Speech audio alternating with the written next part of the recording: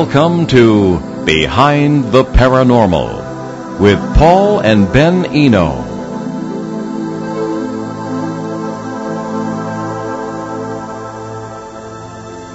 Monsters. How do you define monster? What do you do if you encounter one? Hello and welcome to the 785th broadcast of Behind the Paranormal with Paul and Ben Eno here on WOON, 1240 AM and 99.3 FM, and this is our 11th year on the air. I'm Ben, and those varied questions came from my co-host and partner in the paranormal and dad, Paul. Today we bring you one of our favorite guests on a subject that doesn't always receive equal treatment, in our opinion. And we welcome your calls today. Number is 401-766-1240 from anywhere.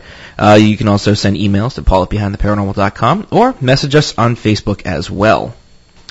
Journalist, investigator, artist, and most recently film producer Linda Godfrey is the author of 18 books on strange creatures, phenomena, and people. Surprised she hasn't written a book about us.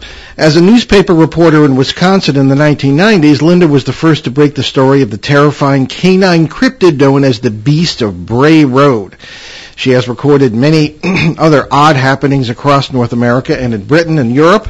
Linda is a frequent guest on national TV and radio shows, including Monster Quest, Seasons 1 and 4, Fox News Red Eye, Lost Tapes, Monsters and Mysteries, Sean Hannity's America, Inside Edition, Coast to Coast AM, Wisconsin Public Radio, The Jenny McCarthy Show, and many more. She lives in the Kettle Moraine area of southeastern Wisconsin. She has appeared on our show many times and has an honored place in our 2017 book, Behind the Paranormal 2, Bigfoot, Mothman, and Monsters You Never Heard of. Linda's new book, coming in July, is I Know What I Saw, Modern-Day Encounters with Monsters of New Urban Legend and Ancient Lore. So, Linda, welcome back to Behind the Paranormal. Well, thanks so much for having me. Nice to be here this Sunday morning with you gentlemen and all your listeners.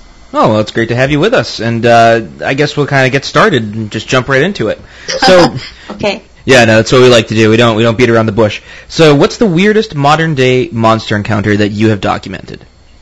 Boy, that is such a tough question because, I mean, they're all weird, you know. Yeah. Some you kind of get used to, you know, like the Dog Man or Upright Canine. I've received so many of those reports over 27 years that they almost start to seem, I start finding myself referring to them as normal monsters or regular monsters as opposed to, you know, the super irregular ones.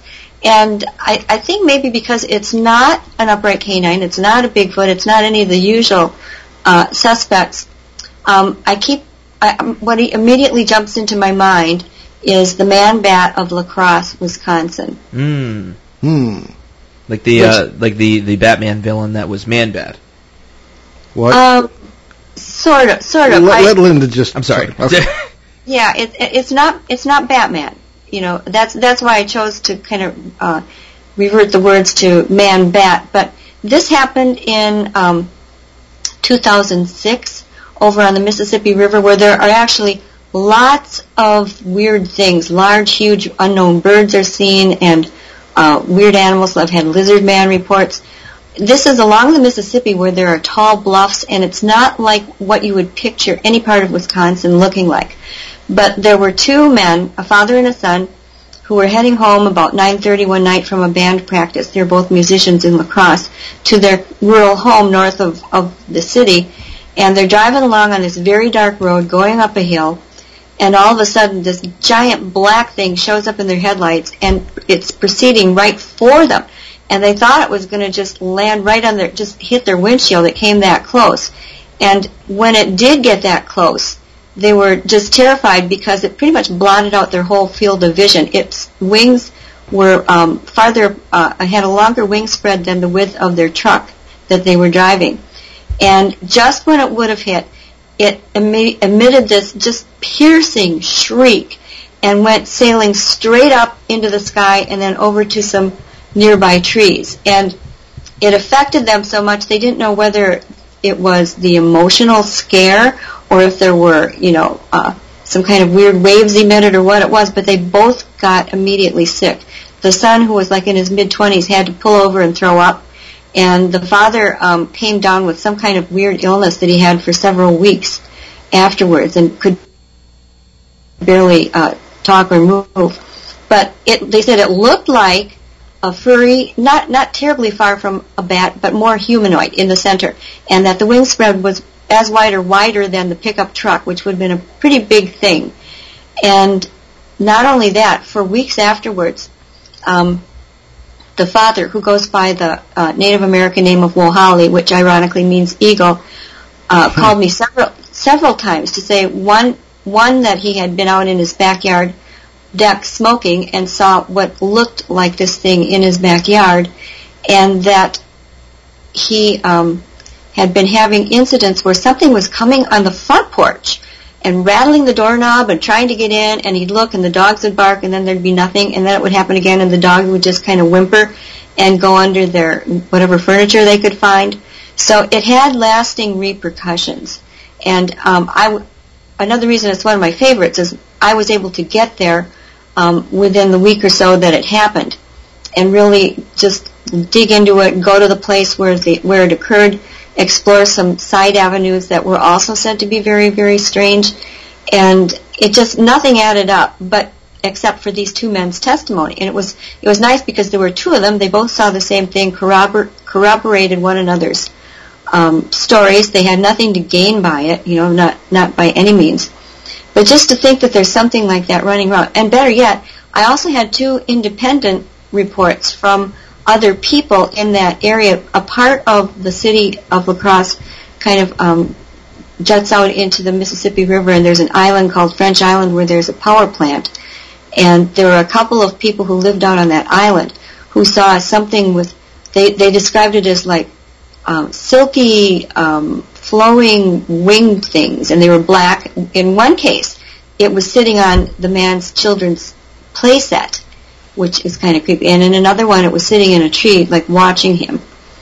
So there was quite a bit of activity. And just to throw one more log on that pile, this was 3 days, their sighting was 3 days before one of the serial drownings that have been occurring in La Crosse for a long time, since the very late 1800s, where young men go down to the river unaccountably. Often they've been drinking too much, but there's no real reason that they would wade into the river by themselves and are found a few days later, with various diagnoses. And this happened just 3 days. So there's been speculation as to whether this was kind of like the Mothman of great fame on the other side of the country, where it was believed to be sort of a harbinger of doom, with the Silver Bridge collapsing. And in this case, it had happened only 3 days, which may have been entirely coincidental. But when you see a large constellation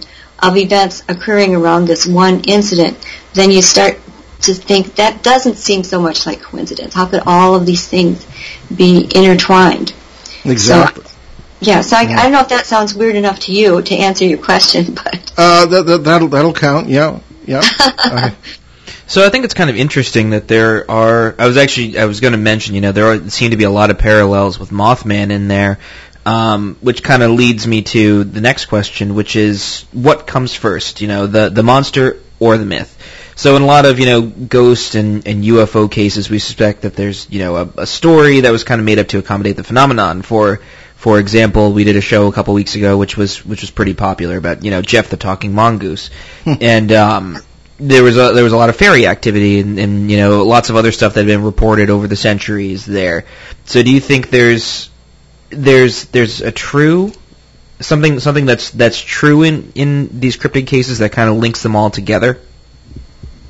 I think that's very likely. I always go back to John Keel, the late great John Keel, who spent his lifetime trying to figure these things out, and he called them window areas. Where there are places all kinds of things happen. He said it's like somebody opened a window somewhere and everything got out from that window. And I'd say that the La Crosse area is definitely one of those places where it just sort of all seems to be happening. But your comment about which came first, the myth or the monster, is almost exactly quoting my new book that's coming out in July, because that's what I'm exploring. And just to give one little example, there's a very little known dog woman story that has been told much that I discovered in Pennsylvania around Berks County. And this happened to some. Well, there were quite a few high school age students who were going out to this place that used to be the site of a great big resort that then turned sanitarium. They had a meat locker that opened up into the road for some weird reason, and there's a big meat hook in there. And so legends had grown up around that meat hook in this locker, in this stone wall that abutted the road past this big old, now deserted place. So, of course, when you have some legends about it, that draws people to go out there. And when the people go out there, there were three young men who all saw a big canine creature standing on top of that wall, jump down onto the road in front of them. And they, of course, were pretty well scared, and so they skedaddled out of the place, fearing for their lives. And then they found that some people they knew already had things happen, but had been afraid to tell them before that. And then it grew around the area and ends up where we've got other dogman sightings in different locales, one in Ohio and different places, dogman, dog women. There's a dog woman in Mobile, Alabama, as well, not too far from that same time frame. And so you wonder if the teenagers or people who see it, they aren't all teenagers, but just in this one case, are sort of spreading the story, and then other people are more alert to see it and more likely to notice things, or whether it begets more of the energy that allows these creatures to come out and run around. We don't know if, now this thing landing on the road in front of them, they heard this huge thump from the legs, and it seemed like it was entirely corporeal to them, but you never know. Sometimes things act more phantom-like, and it's just so hard to tell where one starts and the other ends. Well, one question, without being unnecessarily vivid anatomically, how do you tell the difference between a dog man and a dog woman? Well, yeah, that's a good question. Because they didn't really, I think in this case, see much of anything that would convince them that way. They said it was really well covered with fur. But because the legend that had reached them first was about a dog woman, that's what they figured this might be. And it may not have been the case at all. Now, I have had a number of people who were just happened to see and notice that it was definitely a male they were looking at. So that does sometimes happen. And I have had a couple of sightings where there was what was presumed to be a female because it was followed by two little ones. I had an incident like that down in Land Between the Lakes by Kentucky, Tennessee borderline. And that was kind of shocking. So then you start thinking, well, it sounds like there are breeding populations, which is even scarier. Yeah, exactly. Okay, let's go to a question that came in from a listener, and this is our good friend Peter in Columbia, South America, who contributes many very good questions to the show. Ben, if you would be so kind. Sure. Peter says, Can you please ask Linda to share any monster cases that involved UFOs? That's a great question. It's something that in my last book, Monsters Among Us, I actually, every time I had a good, solid date of occurrence and the area where it occurred, I looked up on the different UFO sites that are documenting these things by state and tried to see if there were unknown UFO sightings in the area. And I did actually find one doozy, which is in that book, where there was one that occurred several decades ago, only about a mile east of O'Hare National Airport, or International Airport, excuse me. And a man had a real face-to-face encounter with a Bigfoot on there are bike and walking trails right along that river there. And it chased him back to the parking lot, actually. When I looked it up, there was a really great UFO sighting maybe a mile or two away from there, about at the same exact time, where two people saw a UFO-like craft flying along the top of electric wires, which is something that's often seen with UFOs. Now, was it just a coincidence that a UFO and this Bigfoot were seen in this same exact, within a mile or two of each other, within a day or so of one another? Or Or is it just that there are some, if it wasn't just a coincidence, like they just happen to be there, well, then we have to start thinking, what is their association? Why would they be seen together? Some people think that these Bigfoot and other upright creatures are pets of extraterrestrial visitors. That's one theory that's out there. No way to corroborate that. Yeah. Well, we've talked about this many times, Linda, on the show previously, but as you know, and I think you tend to agree with us to some degree, is we tend to agree with Keel's approach of the window area sort of thing. Right. And so we run into things like this where, for example, in the Pennsylvania case we're in the thick of, you have Bigfoot sightings, including by me, could have knocked me over with a feather, and strange lights in the sky, at the same time or close by. And if it's a window area, theoretically, you'd be able to not necessarily draw a relationship between the two. They just both came through the window, as it were, and may not necessarily be related. So it's a little like trying to catch a greased pig. It's a little tough to kind of, put your finger on some of this stuff, and further research is perhaps required. So, although, and then I'm thinking of the 1973 case in France that was reported quite widely, that witnessed by two people who were in the Lover's Lane there in the winter, and I'm sure you know about this case. The UFO landed and supposedly out gets, your garden variety gray alien, and then Bigfoot or something that looked like it got out. At least that's how people discuss. So if you couldn't make this stuff up, and I don't know. So there may be a relationship, perhaps not. So who knows? One of the things that we wanted to talk with you about, of course, regarding your next book, and you've already mentioned, you've given us some teasers about that. Without giving too much away, can you give us some more cases that you report in the book, which is coming out in July, right? Yes, it is. And this one, because it's kind of focused on the relationship between the mythic and folklore and urban legends even, I think that's changing the monster scene a little bit too. Because, excuse me, I lost my train of thought there for a second. Because of all of those things being put in the same book, it ends up seeming like a very sort of out there compared to some of my other books. If you wait till you see my next one. Well, and this one, I went to some places with stories that I probably never would have included in publication before, except they seemed so mythic and so related to, both old-time folklore and then getting into the modern ideas of animal cloning and that kind of thing, that they're in this one. There's one, for instance, where a man is out walking in a kind of a very modern walking part where the track is rubberized, so that there's always a good grip and everything. And he sees these beautiful large dogs walking in perfect tandem, except there's no collars, there's nothing linking them, there's no person walking them on a leash, but they're walking as if in lockstep, right next to one another, turning their heads at the same moment, looking here and there, and he's not seeing double. It's perfectly clear, and he watches them go by.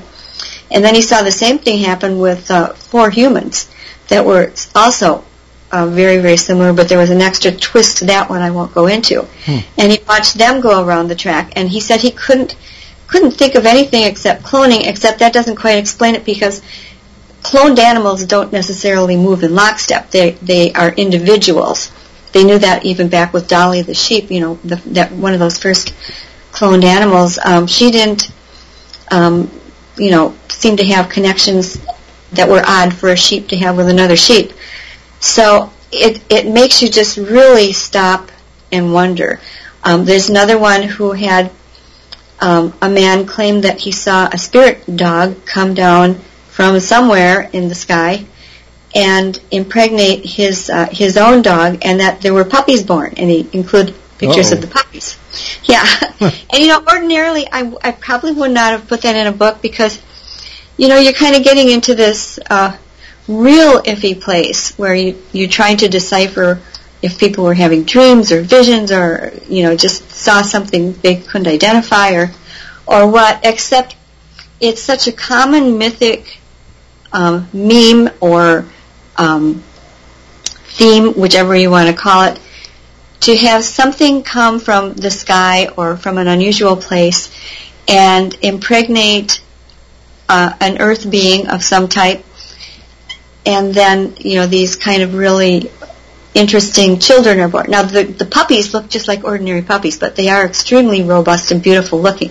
I included that picture in the book. But it just, you can think of almost every civilization has these ideas about otherworldly, powerful beings that come here and leave their own line of children, by impregnating somebody or something on, some animal or person on Earth. So that's why that's in there. But so it's taking a little bit tack. All the stories aren't like that, though. I've got another category of canines that I'm talking about in this book that hasn't really been properly separated out and recognized on its own. Did you want a specific story or? Yes, that would be fine if you'd care to share one with us. Yeah, there's quite a variety, and I don't know if I ever shared the story of Haunchyville with you. It doesn't ring a bell, Ben. Not that I can remember. Yeah. This is Little People. Oh. And we like little people. Well, yeah, I'm sort of a little people. I'm only 5'1". Oh, there we go. Well, we've dealt with Pukwudgies in the Bridgewater Triangle, so. Yeah, Pukwudgie is my top favorite Native American name for anything.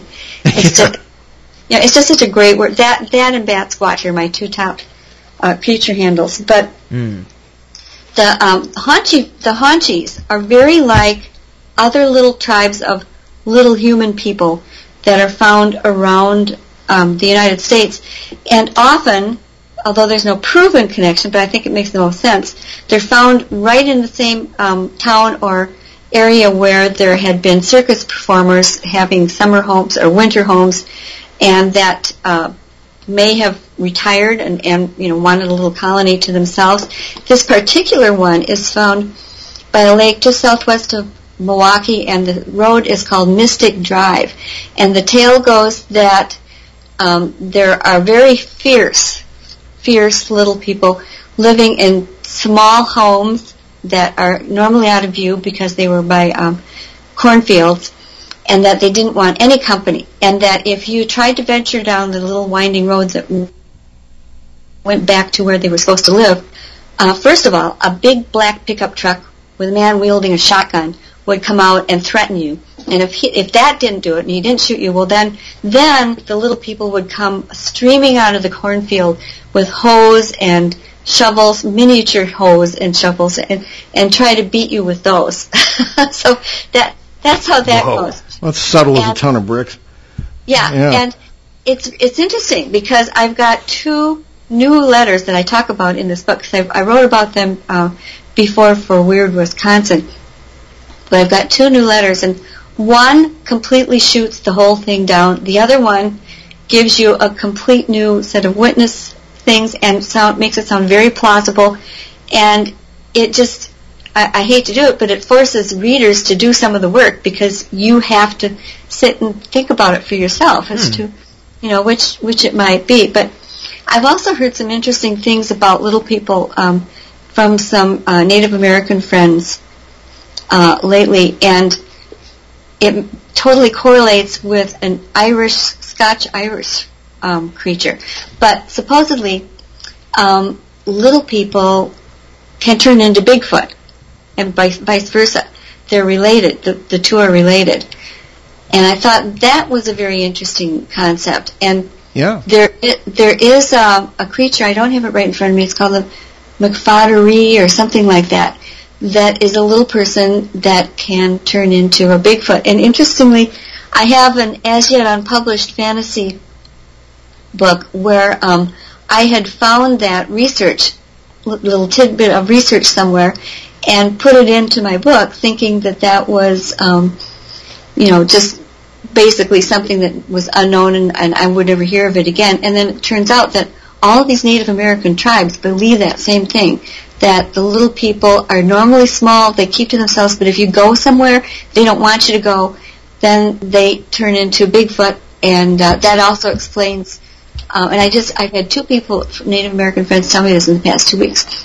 Otherwise, they're content to remain small and just dive around, but you're not supposed to bother them. That's the big thing. When you bother them, they start having the Bigfoot troubles. Yeah. Well, we're going to take our bottom of the hour break now. Terrific talk this afternoon, depending on where you are, with Linda Godfrey. We'll be right back. It's WOON 1240 AM and 99.3 FM, and it's Behind the Paranormal in New England's beautiful Blackstone River Valley. We'll be right back.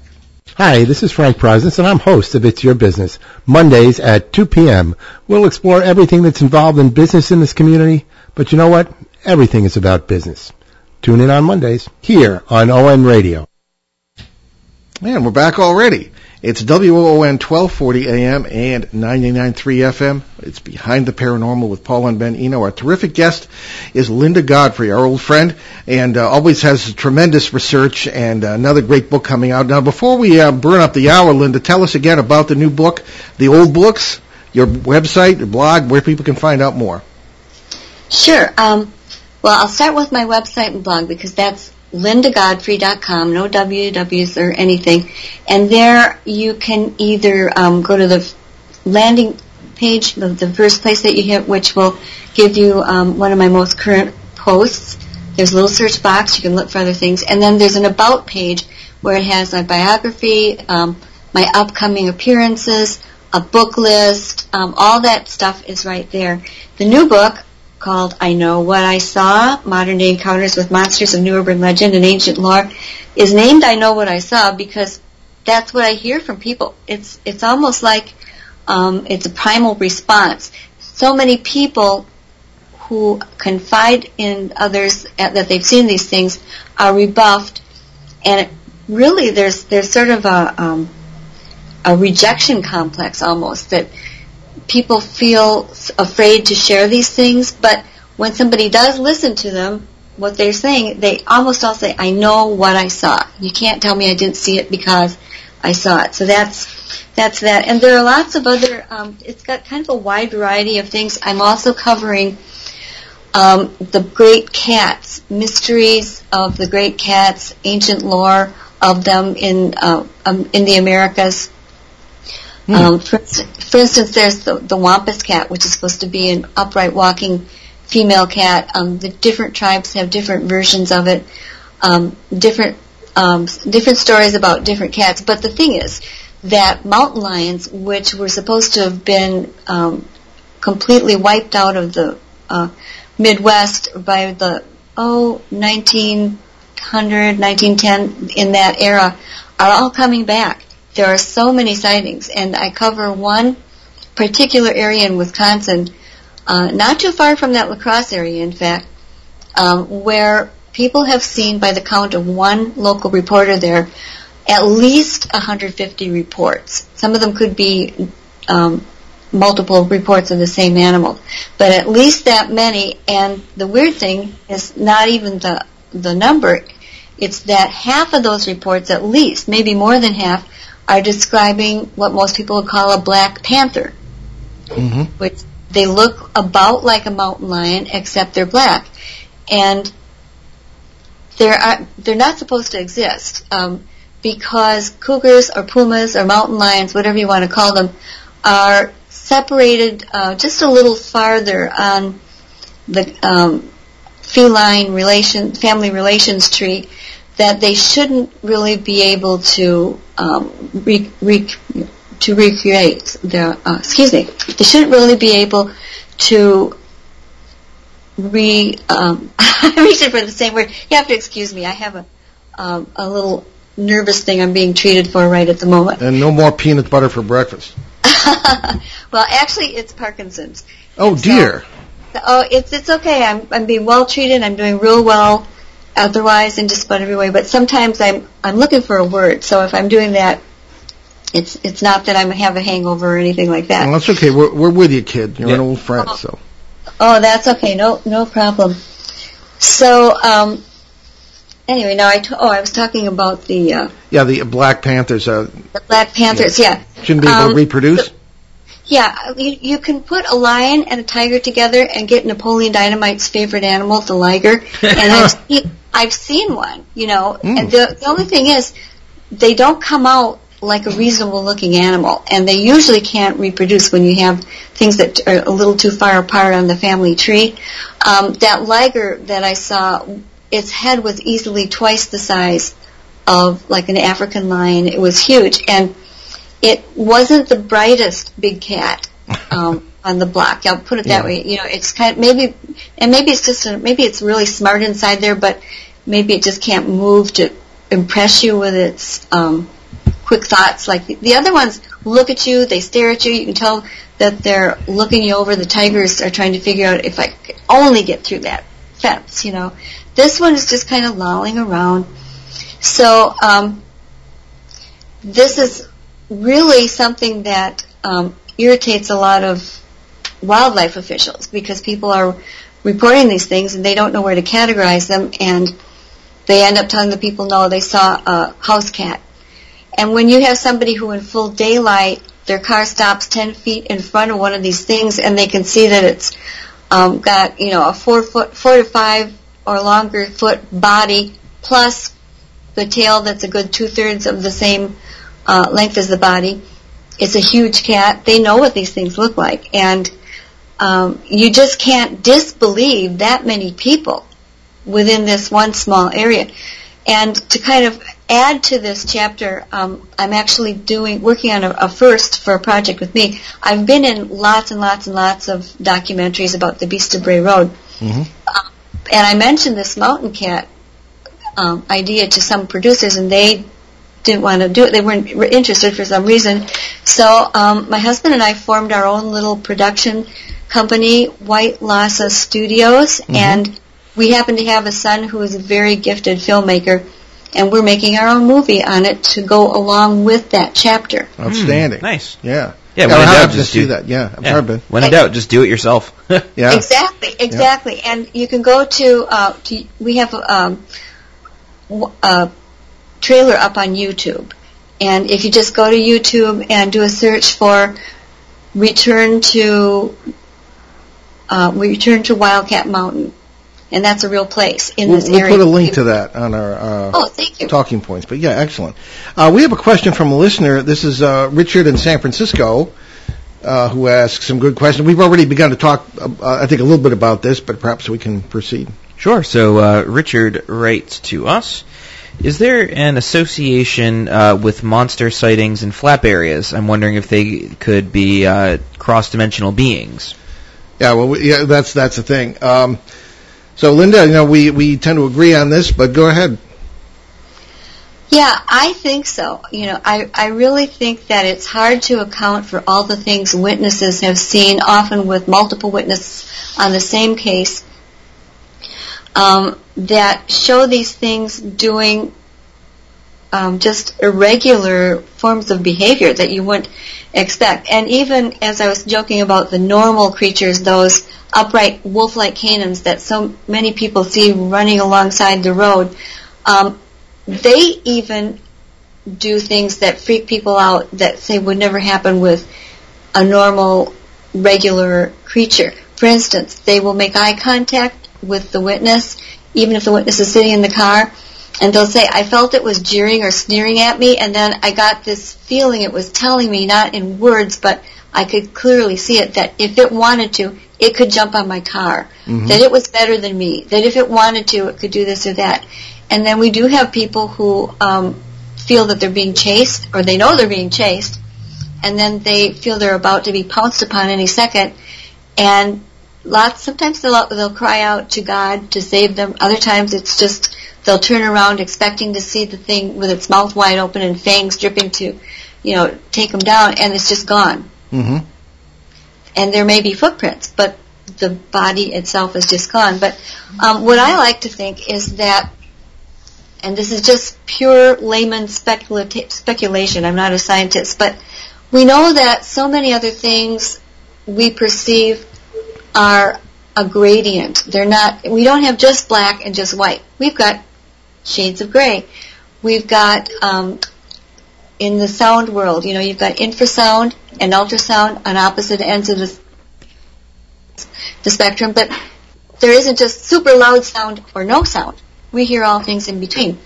So when we're perceiving creatures with our eyes and our brains, it may be that these creatures are at a different point in the and there's no real word for this that I can think of, but just everybody knows that we're conglomerations of atoms and electrons and very tiny particles, and many people think that the denser the particle, of course, that it's going to get that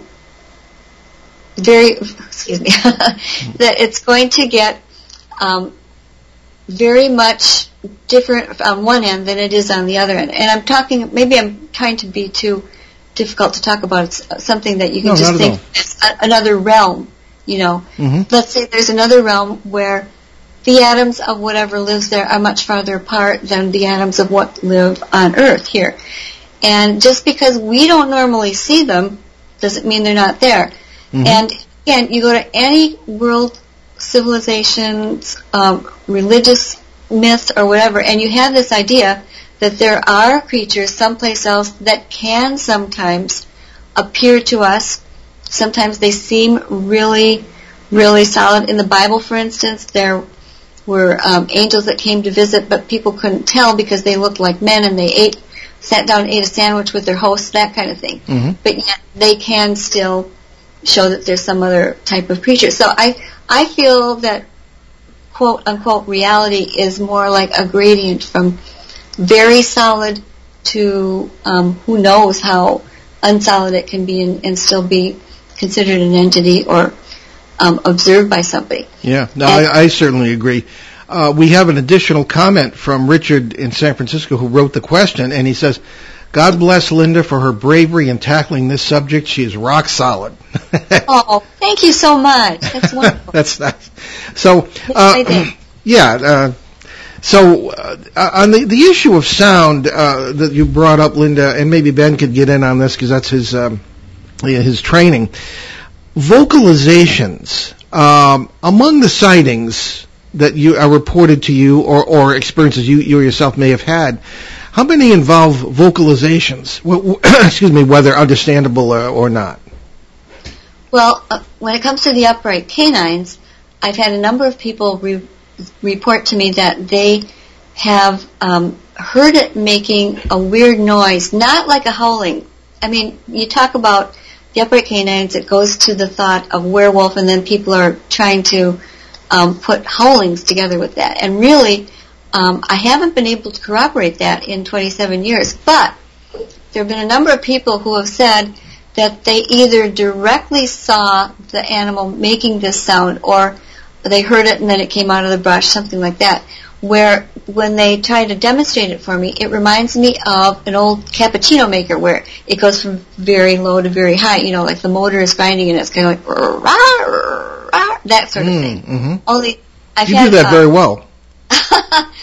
I've had different people try to demonstrate that for me, and tall men seem to be able to get it most. I think they have the proper size of windpipe for it to work.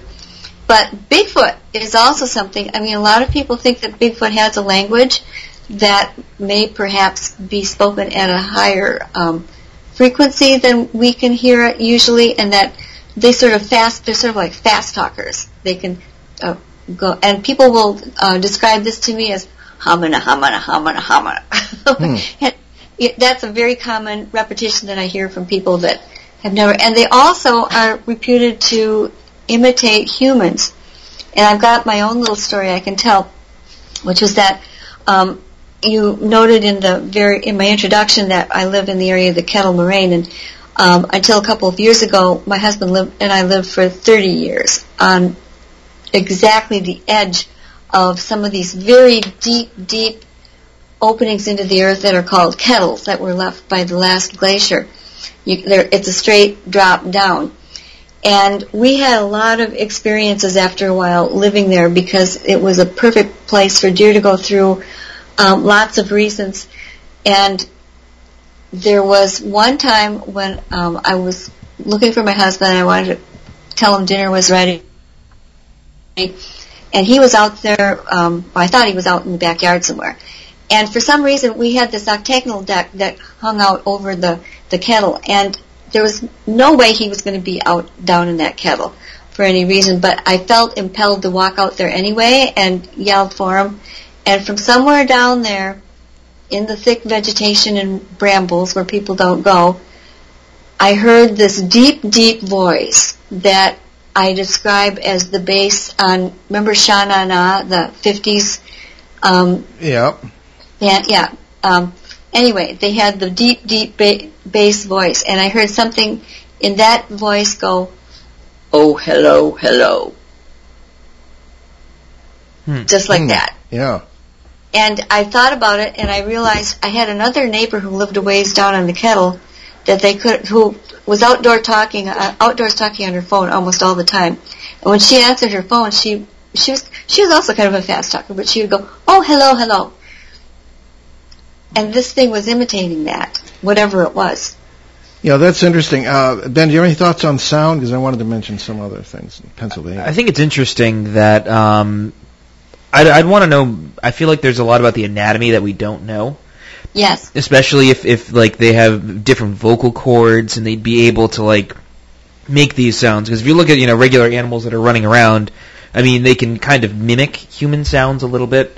Like right. Like dogs can sometimes do that. But I feel like the anatomical structure would have to be different in that case. Well, I'm thinking, too, that with what Linda brought up about Bigfoot imitating, in our Pennsylvania case, we have interviewed tens of people, all of whom have had experiences with strange lights and Bigfoot, and other things that may be certainly canine cryptids or Bigfoot-like creatures.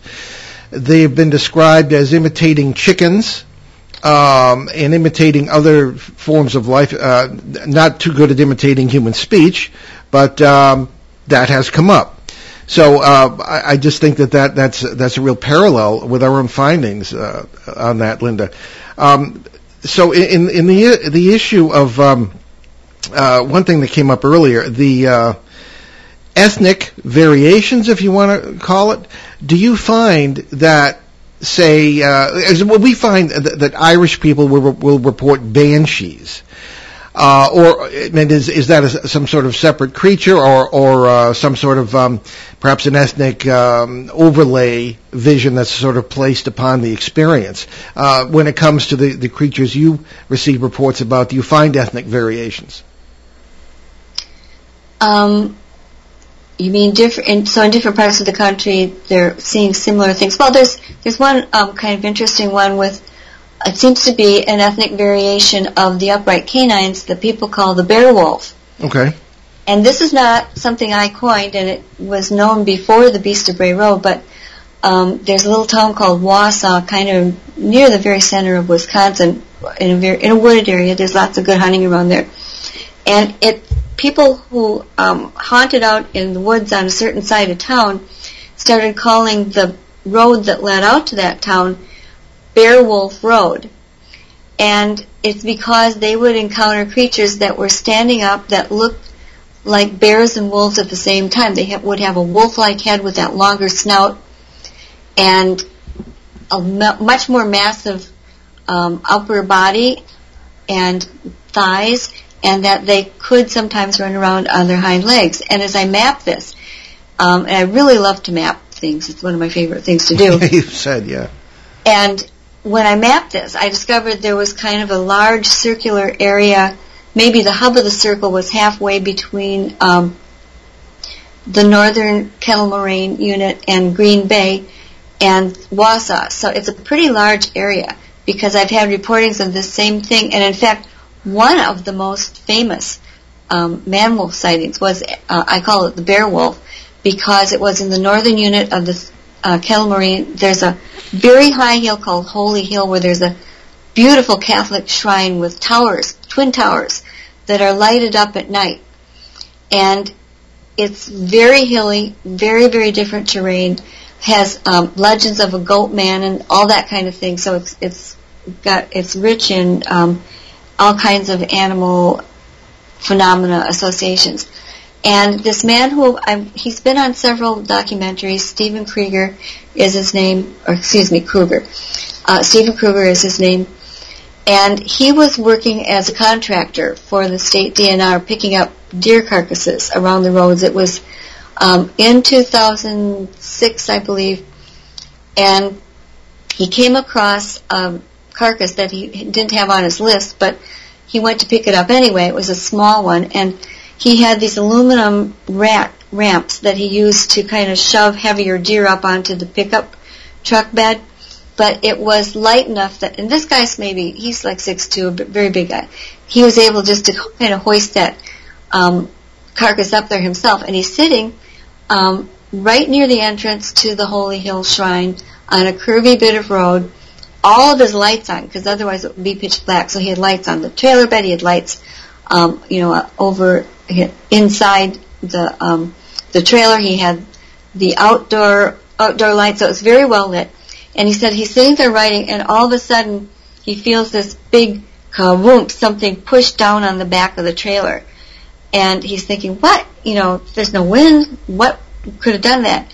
And he looks in the great big side view mirrors on his truck and sees this creature that he said its head was just like a German Shepherd or a wolf, but it had these massive shoulder-like appendages, and its arm was extended with what looked like more of a paw with claws than more like a hand with claws than a paw.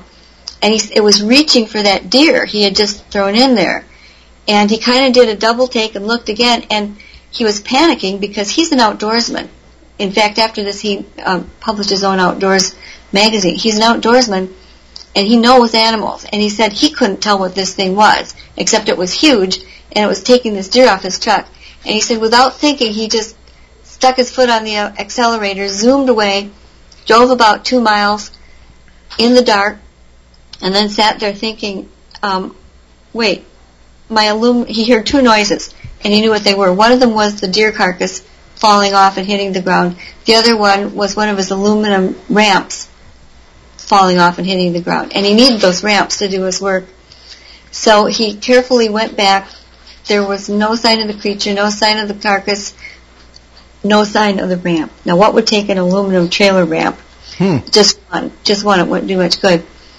So he went and reported this, being the good citizen that he is, and he's just a real upstanding guy, just straight out. It's hard to imagine him. Why would anybody make this up? He felt that this thing was a possible danger to the homeowners in the area, and that he should let them know what it was. So he went. When he began to describe it, the sergeant who was taking his report wrote down Yeti. And so the newspapers the next day, perusing the police reports, found Yeti discovered in Holy Hill area. And, of course, it was fun of.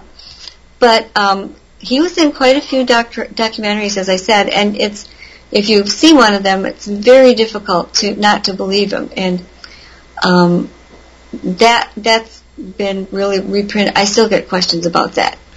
Well, maybe a question for the next show because we're running out of time. But and this would be in honor of our casting producer, who is also a scientist. She keeps our feet on the ground.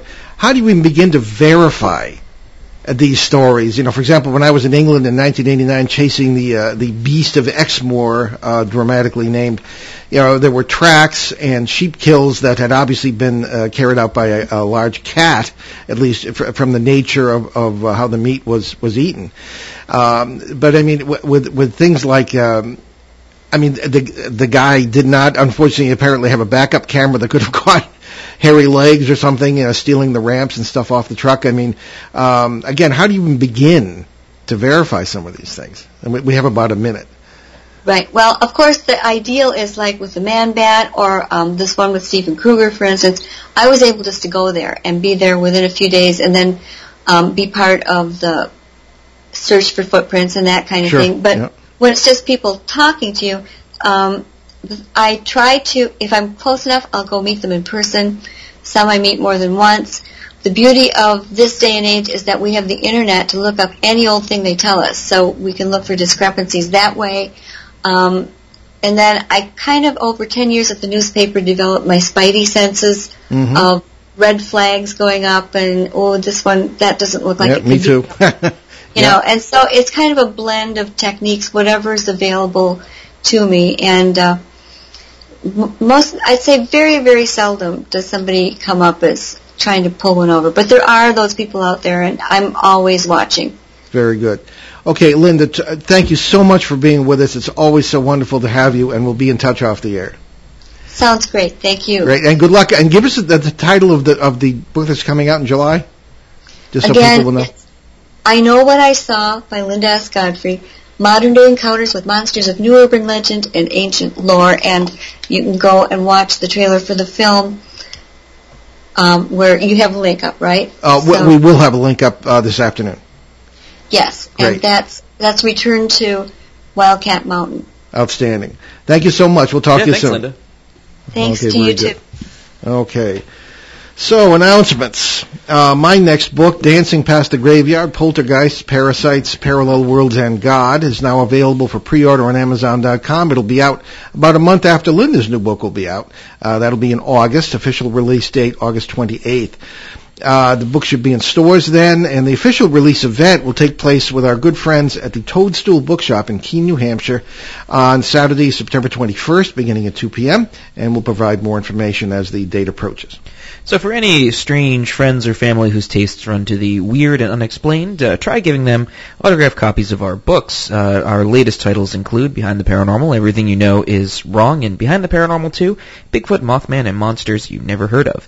They're available from online retailers and in some stores, but for autographed copies, please visit our online bookstore at BehindTheParanormal.com. And our next appearance will be on the 23rd of April at 1 p.m., and that'll be at the Town of Prospect Senior Center in Connecticut for a presentation. It's open to the public, and it is a wonderful, wonderful venue with a bunch of great people. Don't let the senior in there fool you. And after that comes the X-Filers United 2019 convention set for April 26th through the 28th at the Crowne Plaza Hotel in Warwick, Rhode Island. This event covers all areas of the paranormal, including UFOs, ghost phenomena, cryptids, and more. Along with us, speakers will include our popular guest co-host, Shane Searway, filmmaker Alexander Petikoff, UFO researcher and experiencer Mike Stevens, along with America's youngest recognized cryptid expert Colin Schneider, famous medium Gary McKinstry, author Susan Brunel, UFO experiencer Tom Reed, and a number of other great names. And we'll give you more details as they firm up. The website is x-filersunited.com. And events later this year will include appearances at the Nashua, New Hampshire Public Library in August, Book Lovers Gourmet in Webster, Massachusetts, and that's in September, along with the Exeter UFO Festival and the Greater New England UFO Conference as well. Also in the works is a third book we're writing together, and this one will be on the subject of UFOs, Beyond the Assumptions. Check our show website, BehindTheParanormal.com, where you can find more about the show, our cases over the years, appearances, and you'll find over 800 free recorded shows from our 10-plus years on the air, including our 4.5-year run on CBS Radio, along with special shows and podcasts. Also at BehindTheParanormal.com, there are links to several charities we have adopted on the show, including USA Cares, Canadian Veterans Advocacy, Helping Haiti's Orphans, Youth Mentoring Connection, which is YMC in Los Angeles, and the Crohn's and Colitis Foundation of America. Okay. So, Ben, what's cooking for next week? Oh, well, that will be the end of the month, which is March 31st, here on WOON, 1240 AM and 99.3 FM. South Carolina psychotherapist Paul J. Leslie returns to the show on the surprising subject of parallels between traditional Southern hoodoo and modern psychotherapy. So get your questions in via Paul at BehindTheParanormal.com or our Facebook page, and you can also call during the show, 401-766-1240. I should stress that that's not voodoo, it's hoodoo. It's more of a folk medicine kind of thing, and voodoo is something entirely different. So, so that's essentially the subject. I've had a few strange encounters with voodoo. Anyway, we leave you this afternoon with another astounding thought from the 13th century Persian poet and theologian Rumi. I love this guy. You are not a drop in the ocean. You are an entire ocean in a drop. I'm Paul Eno. And I'm Ben Eno, and thanks for joining us on our great cosmic journey, and we shall see you behind the paranormal. Return to this radio frequency 167 hours from now for another edition of Behind the Paranormal with Paul and Ben Eno.